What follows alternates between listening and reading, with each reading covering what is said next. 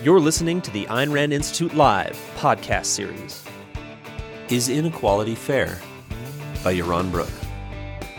So, over the last year, 2 years, 3 years, certainly with the Obama administration, we've seen a real emphasis by the left on the idea of inequality, on the idea that there's something inherently evil, inherently wrong with inequality. Now, they couch this recently in terms of, well, inequality is growing, inequality is getting worse. But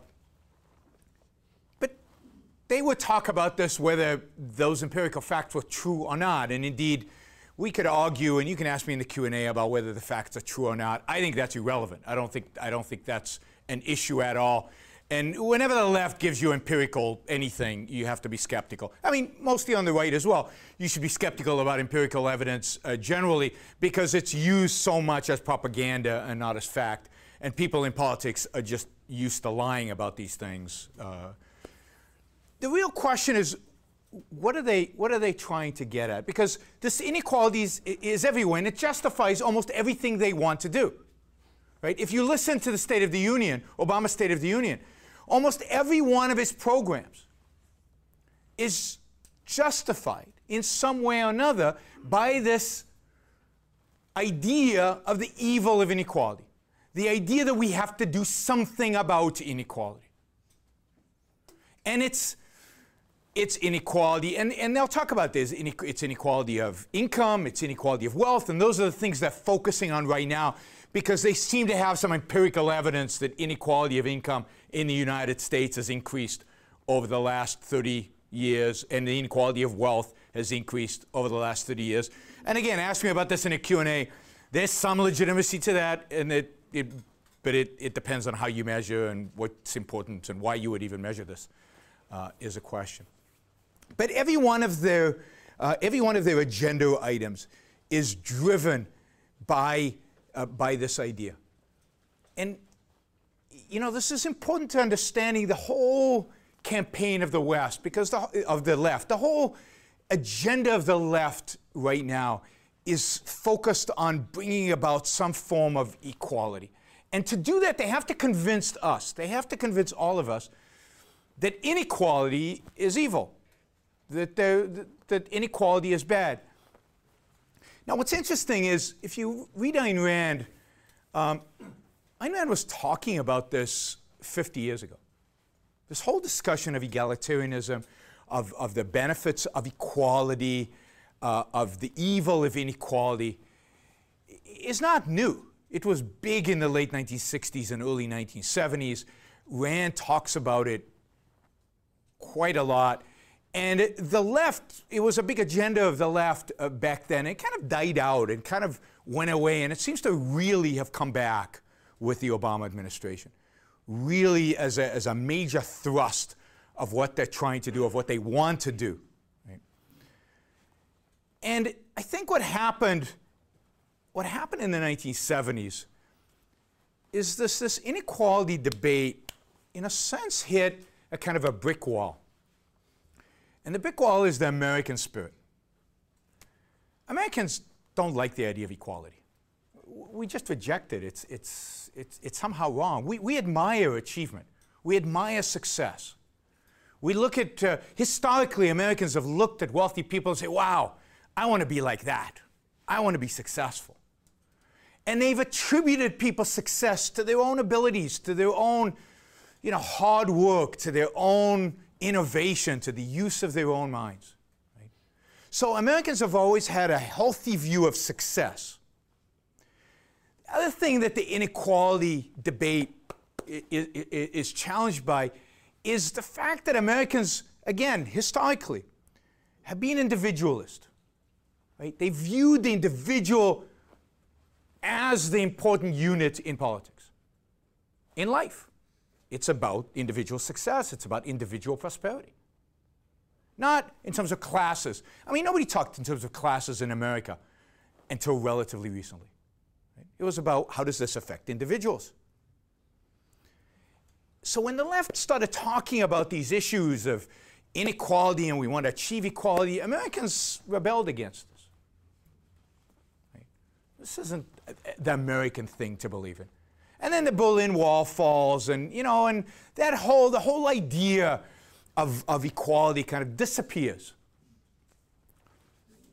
Why has it come back again today? Well, I think what the left has been doing over the last 20 to 30 years, and what it's doing even more intensely today, is trying to lay the foundation for the success of the idea of this equality. And equality of what? Equality of outcome is what they want, right? Equality of abilities, equality of just equality. They can't really even define it. Right? Equality of happiness, I've heard people talk about, right? They want some equality of outcome, but they need to lay the foundations. And how are you going to lay the foundations of that? How are you going to make it saleable to the American people? How are you going to get the American people to buy into this idea? Well, the only way to do that is to undercut those two ideas. The idea of success and the idea of individualism. And that, I think, is what the left has been dedicating itself for a long time, writing about it in subtle, different ways. They've been writing about it. They've been working on it. They've been trying to find ways in which they can attack the notion of individual success, the notion, more fundamentally, of individualism, to prep the American people so that we become much more accepting of the idea, the egalitarian idea, the idea of equality, the idea of the evil of inequality. Okay.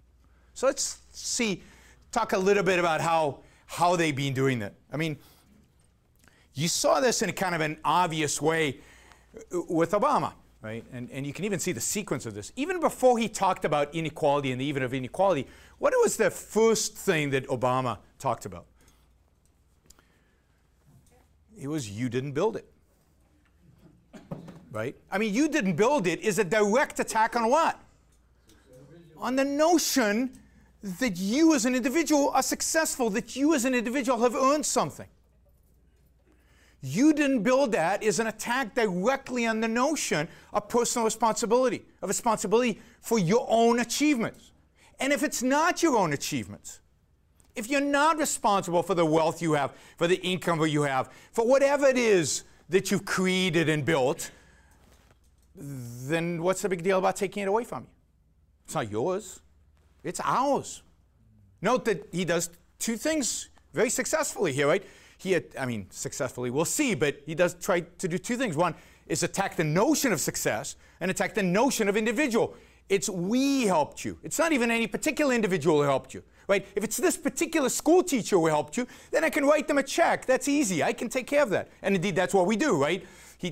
Bill Gates didn't write all the software for Microsoft. True. But he paid everybody who helped him write that software, right? But it's not about those individuals. It's this ambiguous, amorphous, undefined we, this collective that's unspecified. The people who built the roads, and the people who built the schools, and your favorite teacher, and your employees, and your suppliers, and it's we built it. So that it's not your money, because you didn't build it. You are not responsible for it. Okay? Again, what they're trying to do is delink what's yours from your own efforts. And if they can do that, then they can take it from you. They can build the legitimacy for the idea that whether you're Bill Gates or you're a bum on the streets, you're equal, because neither one deserves it. You didn't build it. Now, but you didn't build it has deeper roots. It has much deeper roots that, again, go back over the last 20 to 30 years to philosophy, to ideas that are being taught at our universities and our schools, that are being preached by some of our leading businessmen. And this is the idea, much more fundamentally, that you didn't build it. Because everything you build, even if you literally built it, is just a consequence of luck. Right? Luck. I mean, Bill Gates is lucky. There's a wonderful book, wonderful, because it's very well written. I forgot its name, of course. The guy who wrote Tipping Point, Gladwell, Malcolm Gladwell wrote a book, and he explains that Bill Gates just happened to go to school that happened to have a computer lab, and that he happened to have some opportunities to work in that computer lab, and he happened to do this, and he happened to do that. And it wasn't him. It just, the stuff happened to him. Right? And again, it goes even deeper than that, because it's not just a luck of circumstance that they talk about, but it's an even deeper luck, and Bill Gates talks about this himself. Bill Gates was born with particular genes that are suitable for to be a computer guy and a businessman. He was born in a century where those genes were particularly useful, right? He was born to a family that encouraged him. He had no control over his family, his genes, or the century he was born into. This is all luck. Right? And if you don't, now this all comes from John Rawls's philosophy and a lot of other kind of leftist thinkers that have been talking about this for the last 20 years. But there's a prominent businessman who says this all the time, and he talks exactly in this language. Anybody know who that is? Warren Buffett.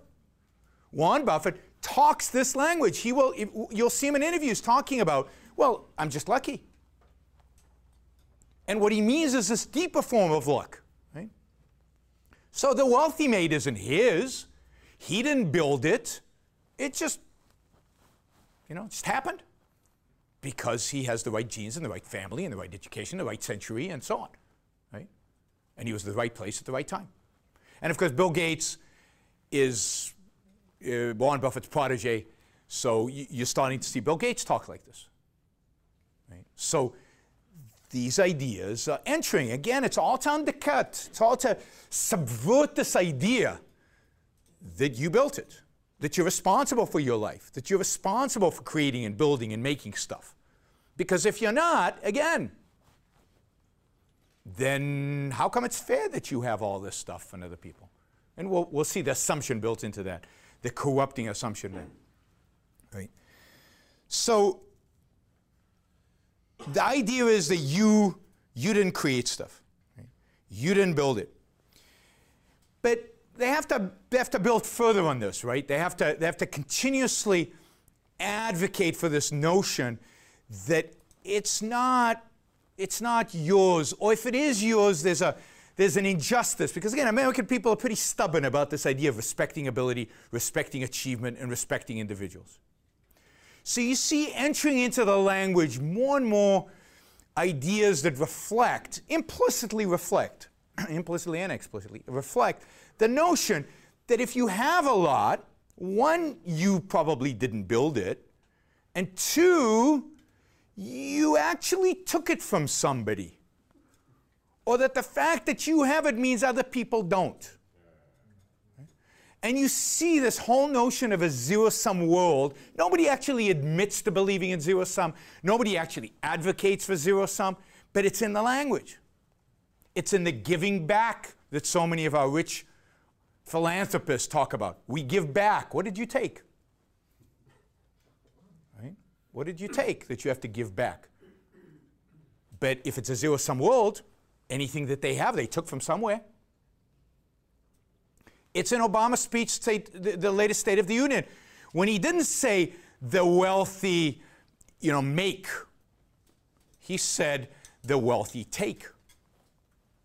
The wealthy take a big portion of the pie, or whatever the term was, right? But it's the taking. It's not making money, it's taking money. And that does, again, two things. It undermines their moral right to whatever they took, because they took it. Right? And implicitly it says, it's ours. It's again this we, right? We built it, it's really ours, and those guys are taking a bigger piece than their share. Right?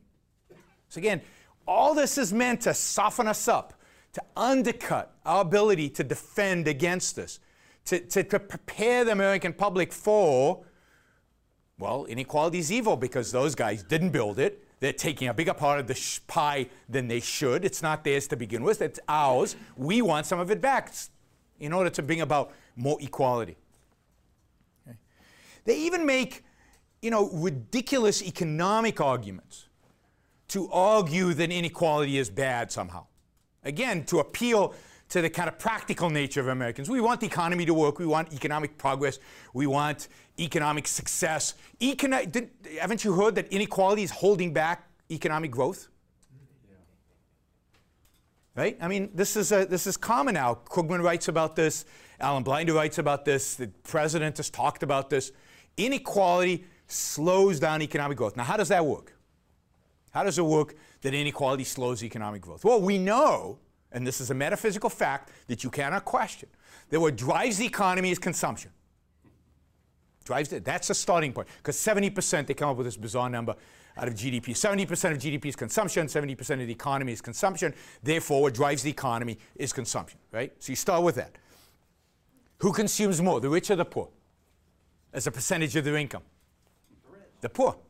Much more, right? Because the rich save and invest. And saving and investment, that's no good for the economy. What drives the economy is consumption. So if you take money away from those nasty investing and saving rich, and you give it to those wonderful consuming poor, or middle class, or whoever, then the economy will grow faster.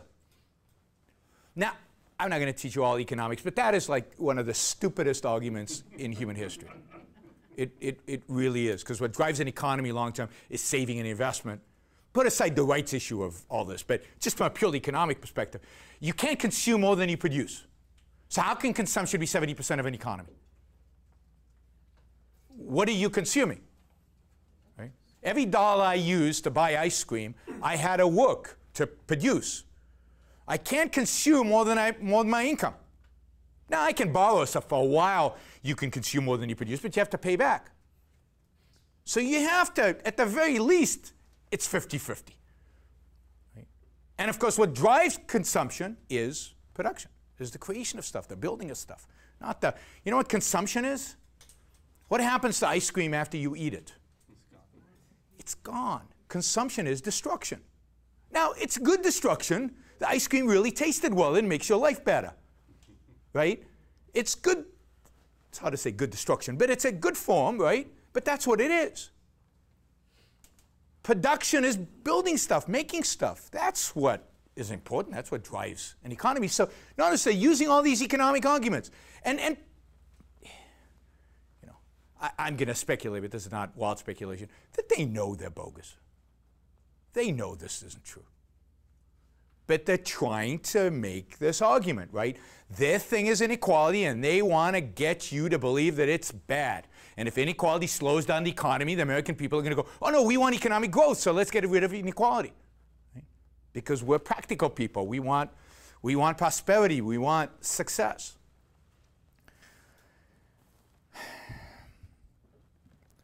Finally, they take the one aspect of inequality that has some legitimacy in terms of being bad, and they blow it out completely out of proportion. And what's the one aspect of inequality that you can say is, you know, we, I think, certainly would all agree is bad and wrong? Well, what were the Occupy movement about? What were they really upset about? Bailouts, right? So they were upset about cronyism, right? So they take this inequality and they say, you see those rich? They're all cronies. They didn't build it. They didn't create it. They took it, and the government helped them take it. The government helped them by distributing wealth to them through cronyism. And the government did it only because the government is captured by all this money that goes into business, and they lobby, and they have to give it to them. So it's not the government's fault. It's the businessman's fault for taking money through the government. And we all go, yeah, we're against cronyism. You know, we don't like that either. And a lot of Americans are upset about cronyism. So if they're wealthy or wealthy because of cronyism, yeah, we're upset about that. And that's the one thing they have kind of legitimate, right, that they can use, and they blow it out of proportion. Of course, they're not consistent about it, right? Because the Occupy Wall Street movement was in primarily, what was the focal point of the Occupy movement? It was Occupy what? Wall Street. So they were upset about bailouts of banks, right? But what were they not upset about? Yeah, they weren't upset about bailouts of Detroit. There was no Occupy thing in front of Detroit offices and right? So they're like some bailouts they don't like others, which is typical of the left, you know. Don't subsidize this guys, we want to subsidize these guys. Right? So they use it selectively, but again, they're using it to undercut this notion of there's real wealth being created, there's real achievement out there, there's real individuals that are responsible for their own lives and responsible for the creation of this wealth. And this permeates across so many different issues, so many different places, and they keep raising these little issues, but you always have to look and see, what are they trying to do? And often, what they're trying to do is exactly destroy this American spirit. What they're trying to do is undercut it, and they're succeeding.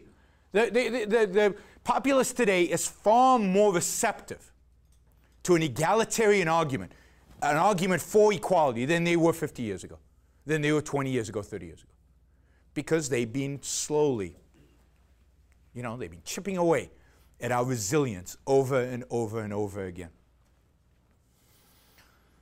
So this is how they're trying to, you know, they're trying to undercut, because they come up against this barrier.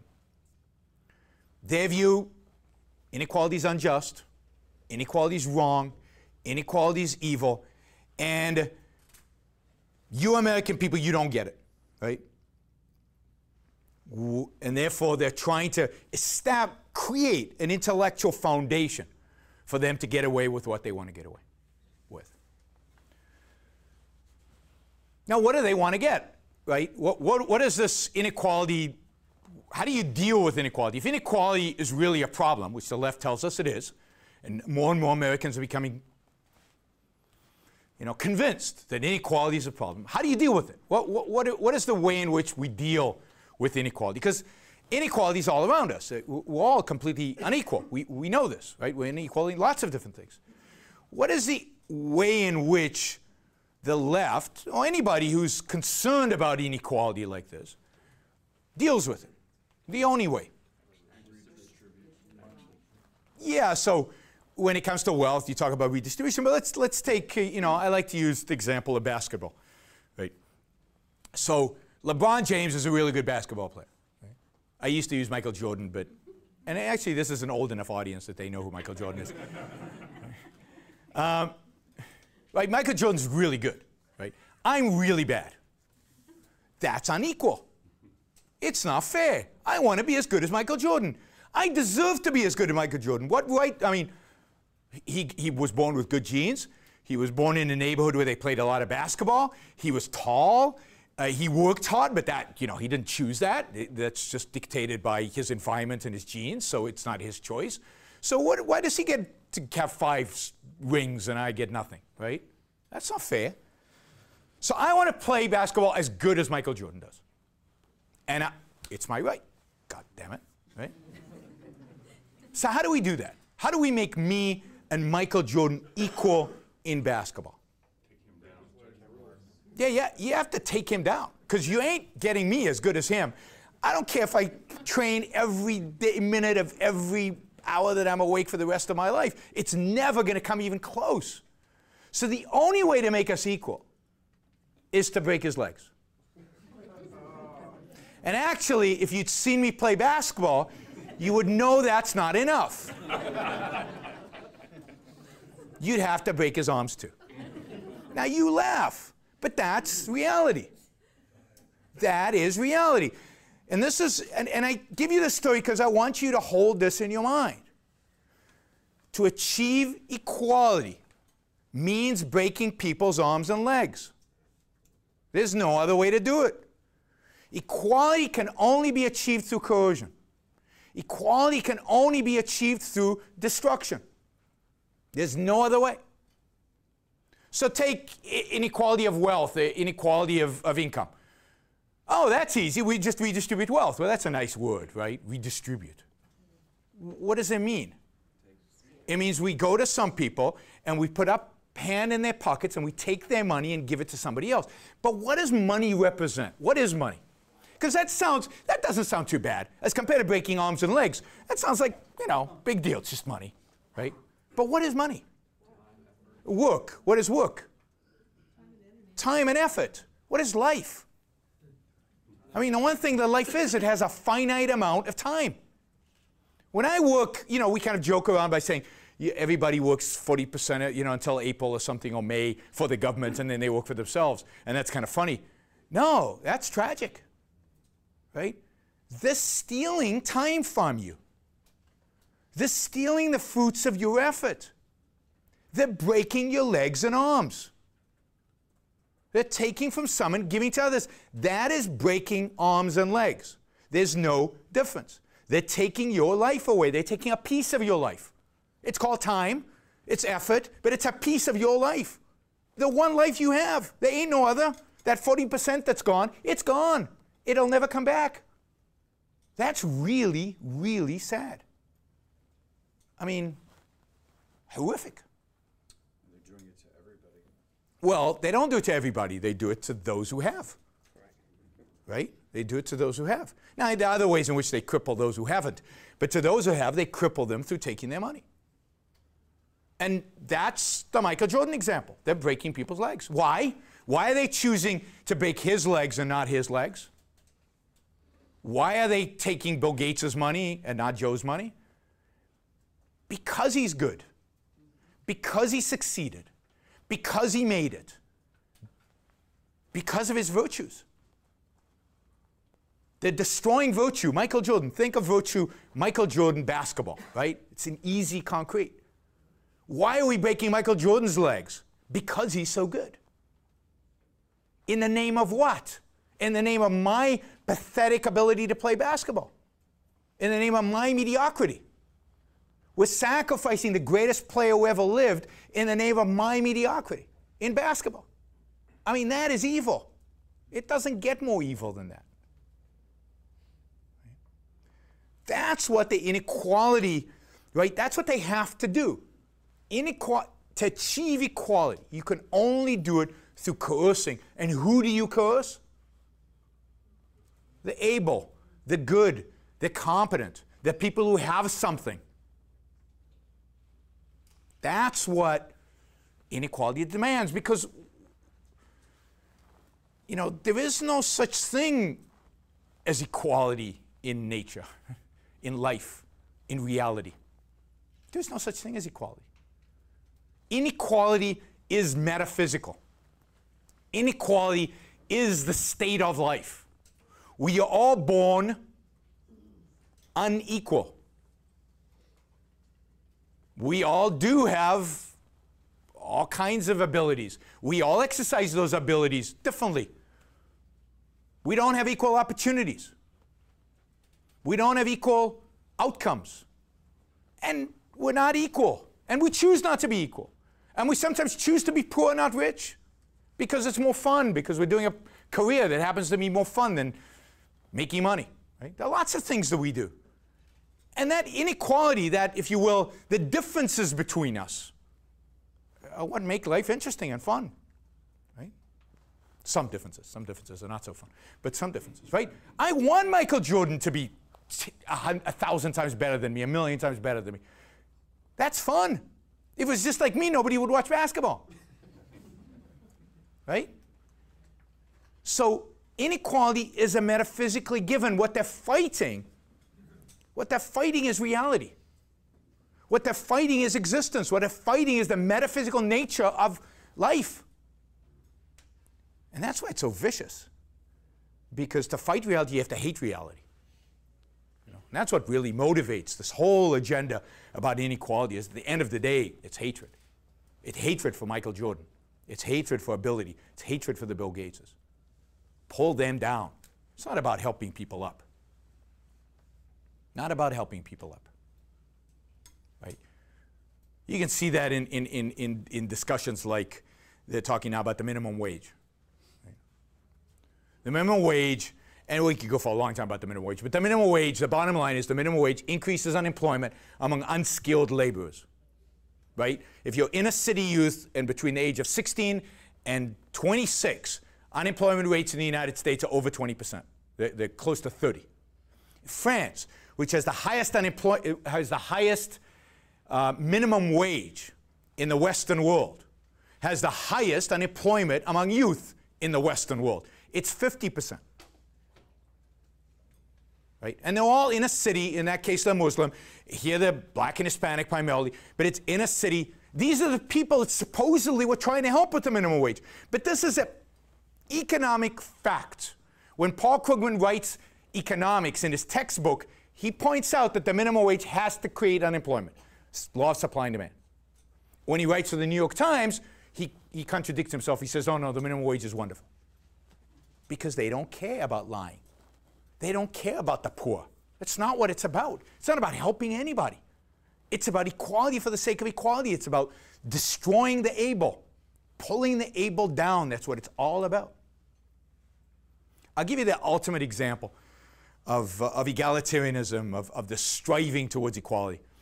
And this is what I always think about when I think about equality. So there was a group of intellectuals not that long ago, 20th century, who really took this idea of egalitarianism, of equality, really seriously. They studied in some of the best universities in Europe, primarily in France, under some of the great philosophers of the time who, taught egalitarianism and equality and so on. And they absorbed all this, philosophy, and they went home. And what they discovered at home, they attained political power, and what they discovered at home is an incredibly unequal society. Some people lived in cities, and some people lived out in the countryside. And that's not equal, because life in the city is easier. It's more prosperous. And life in the countryside is pretty rough, particularly in this country. So they said, that's not equal. That's not right. So they forced everybody to leave the cities. They emptied the cities out. Everybody was forced into the countryside. And then they looked around and said, still not equal, right? Some people can read, some people can't. Some people are well educated, some people are not. Some people, are smart, some people are not. Some people can play basketball, some are not, whatever. There's no equality still. What are we going to do? How do we establish equality? Now, we're in a hurry, right? We're ideologues. We want to get this egalitarianism stuff done. So what do you do? How do you deal with the fact that some people have education and some people don't? You want everybody to be equal. What's that? You kill them. You kill them. You take the people who have an education and you shoot them. Or you butcher them with knives, as the case was. You take people who have glasses as an indication of intelligence or whatever, or learning, because you need glasses to read or something. You shoot them. You club them to death. You get rid of them, one way or the other. In a country of 5.5 million people, almost 2 million people were killed. 2 million people in the killing fields of Cambodia. This is not some theoretical stuff. This is real life. This happened in the mid-70s, not that long ago. These students studied with Jean-Paul Sartre and a bunch of really fancy French philosophers. And they took their studies seriously. They took their egalitarianism and their hatred of inequality seriously. And they went home and they killed 20% of their own population. That's what this ideology is about. That's how evil it is. That's what we have to hold in our mind. Egalitarianism is death and destruction. It has been in the past. They've done it. They've executed on it. It will be in the future unless it's stopped. So, how do you stop it? Well, first we have to reject their whole interpretation of the concept of equality.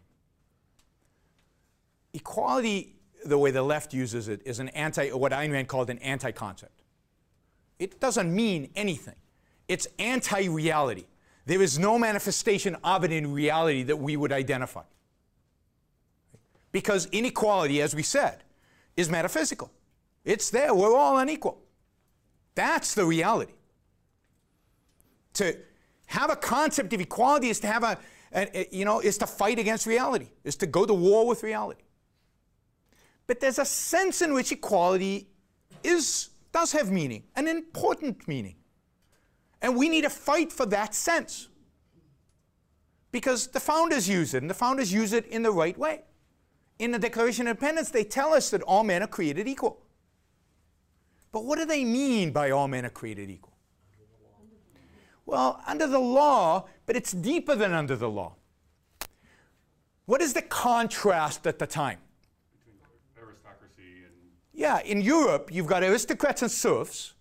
You've got people who are born into privilege and born into slavery. Nothing that they do, no virtues of theirs, no hard work, no ability matter. That's their station in life. And the law discriminates between them. They are not treated the same by the law, and they have no ability to change their status because the law oppresses them into this. Even in the US, unfortunately, at the time, there were slaves and masters. The point of we're all created equal is that we are all have equal rights. We're all equal in freedom. We have no masters and slaves. It's not that we're born the same. It's not that the outcome is going to be the same. It's that we are all have the right to be free of coercion. We all have a right to pursue our values, to pursue our life, to make our life the best life that it can be, to pursue rational values in trying to attain our life. Free of coercion, free of force, free force from our neighbor, free of force from a distant neighbor, free of force from our government, free of coercion, left alone. That's what equality means. We'll all equally have the right not to be coerced. We're equally free. We're not born into slavery. Nobody is born into slavery. Now notice that every attempt to do away with inequality, the inequality that the left moans about, necessitates violating the principle of equality, the real principle of equality. Note that any attempt to achieve the left's vision of equality necessitates rejecting the true sense of equality. Because how do we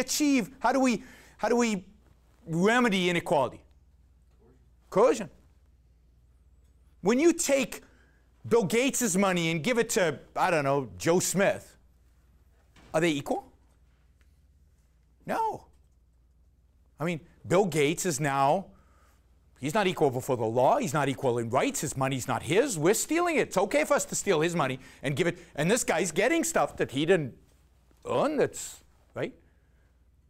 So we are violating the true principle of political equality, the principle of the founding, the principle of individual rights, in order to fulfill this perversion, this anti-concept of equality as defined by the left. Okay?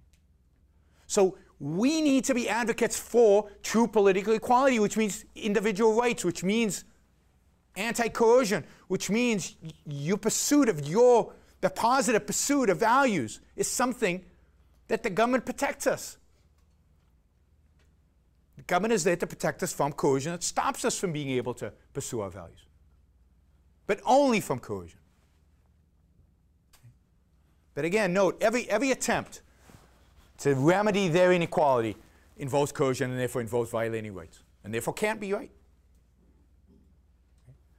So we need to advocate for true liberty, for real political freedom, for real equal rights, real equality. And we need to take that concept from them. We need to reject their interpretation of equality and need to adopt our own. But we need to be clear on what it means. Otherwise, we lose. And we can't buy into any aspect of their debate about inequality. I mean, the one legitimate aspect is cronyism. Well, cronyism is bad because what? Because coercion is involved. Money is taken from someone given to others. It might work in the other direction. It might be complicated to track the money. Right? It's not an issue of inequality. Inequality is not the problem with cronyism. Coercion is the problem with cronyism. Right? Now, to do that, the more fundamental thing we have to do is we have to be able to defend individualism.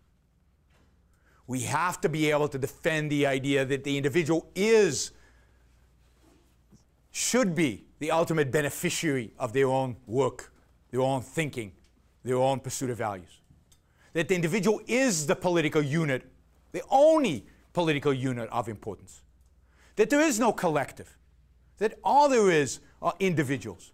And all there is that's important is individuals. That we each do the work, that we do build it, we do create it. And yeah, there's luck. But what is the moral status of luck? Yeah, we all are born with different genes. Is that unfair? Is it unfair that some people are born geniuses and other people are born dumb? I don't know. You know, with low IQs. Assuming you're born with a particular IQ. I don't know the answer to that. Is that fair or unfair? It's neither. It can be fair or unfair. Right? Is it fair or unfair? Is it just or unjust that a tornado went through, picked the town? I mean, justice doesn't apply to it. It just is. You can say it's sad. You can say it's unfortunate. You can say it's tragic, but you can't label it a moral term. Morality only applies to what? To human choices.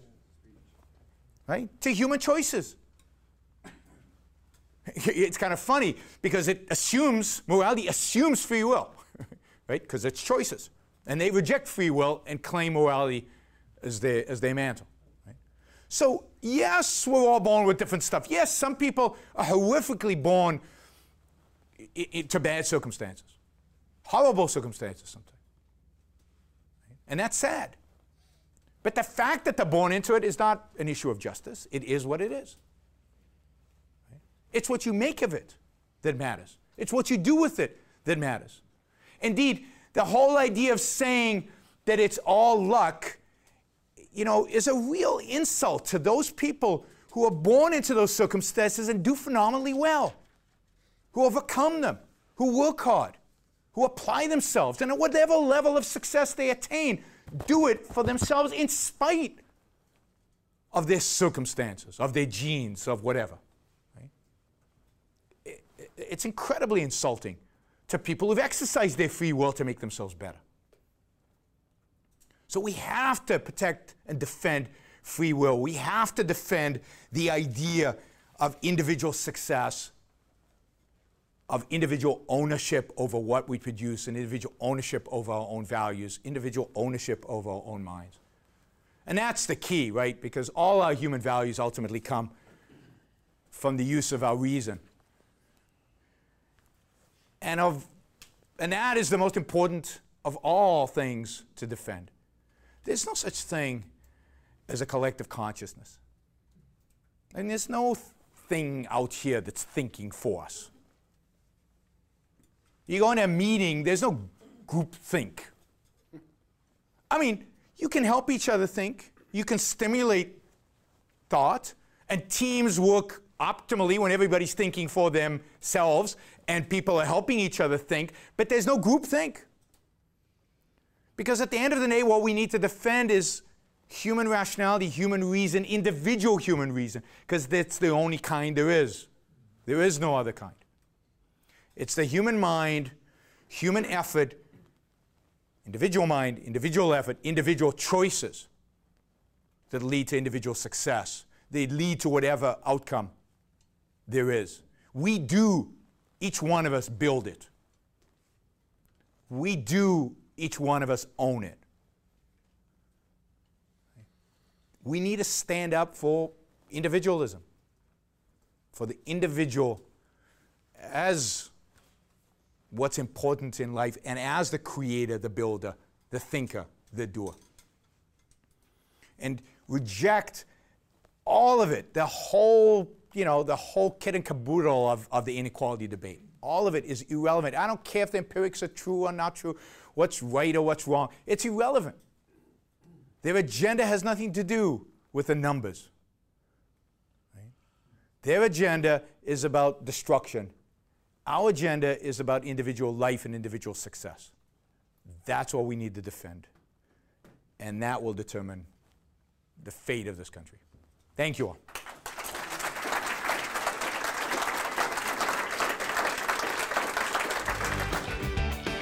Thanks for listening to the Ayn Rand Institute Live podcast. Subscribe on iTunes, Stitcher, or wherever you listen. You can also find us on YouTube. If you like this content, please share or leave us a review. For more information, go to aynrand.org.